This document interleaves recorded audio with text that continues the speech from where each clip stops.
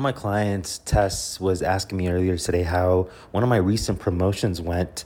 And I was actually telling her that I wasn't really happy with the conversion rates. We did convert some, but not at numbers that would be typical of a normal campaign. So I'm in the middle of troubleshooting that. And then it got her thinking, is like, oh, you're actually coaching other people how to do this and you're actually having trouble yourself. So how does that work?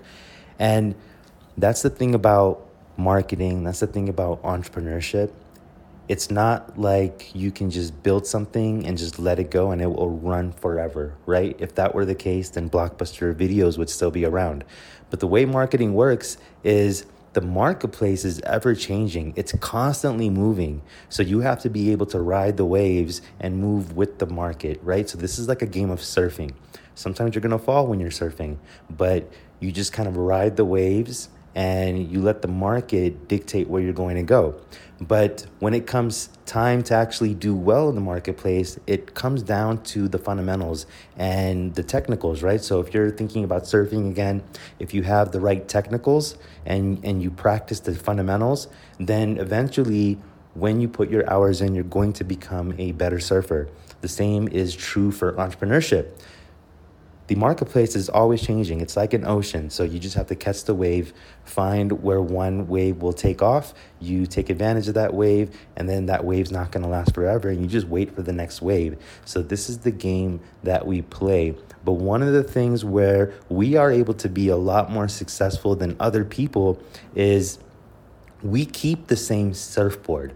So when other serial founders, what they do is they'll catch a wave and they'll throw away that surfboard and they'll jump into a new market, a new product, something totally different, right? But what we do instead is, instead of thinking about the product, we are thinking about the platform, the audience, who our customers are, knowing that some products will go obsolete, some products won't have any more demand anymore, but we still have an empire because we have this customer list, we have this group of people, and we're able to sell them other things that they're eventually going to demand, right? So we're not dependent on a product. We're actually growing a community, growing an audience, and that way we're actually growing an empire. And then once you start doing things this way, what you're going to be able to find is you're going to be able to create a vertical leverage portfolio. So your vertical leverage portfolio, the way it works is as you're growing your customer list, as you're growing your audience base, then again, the product doesn't matter. So what you can do is you can actually create creative partnerships with companies that are looking for customers, the customers that you have, and you can either buy their company, you can do a joint venture with that company.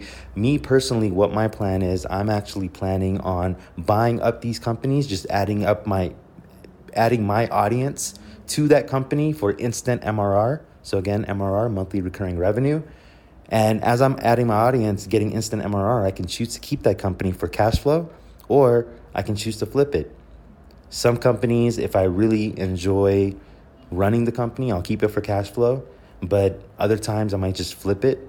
And, maybe I buy a company for $50,000 or $100,000, and then I flip it and I sell it for $1 million. Then I can take that $1 million and buy, 10 or 20 more companies and do the same thing, right? So this is a way to fast track growing your empire, growing generational wealth. Again, one of the previous podcasts talked about this technique a little bit more, where we were talking about the digital asset flywheel, which was a concept introduced to me by Gregory Elfrink, and how that matches up with going vertical and how we are creating a vertical leverage portfolio.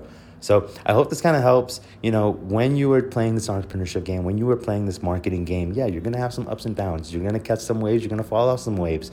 But as long as you keep the same surfboard, which is your audience, your customer list, and you're not pivoting off of that audience, then you are going to be able to leverage the vertical that you're actually growing.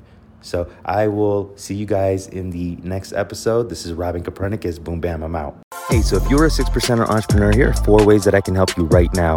1, hit that subscribe button and the bell so you can always stay up to date on the latest marketing strategies and tactics from this podcast. 2, find out how much of a natural born entrepreneur you are by taking the visionary quiz at robin.ws/quiz. 3, join the Visionaries Facebook group at robin.ws/group. And finally, 4, if you want to join the first startup accelerator that helps you skip investor funding, then go ahead and book a call with me at robin.ws/call.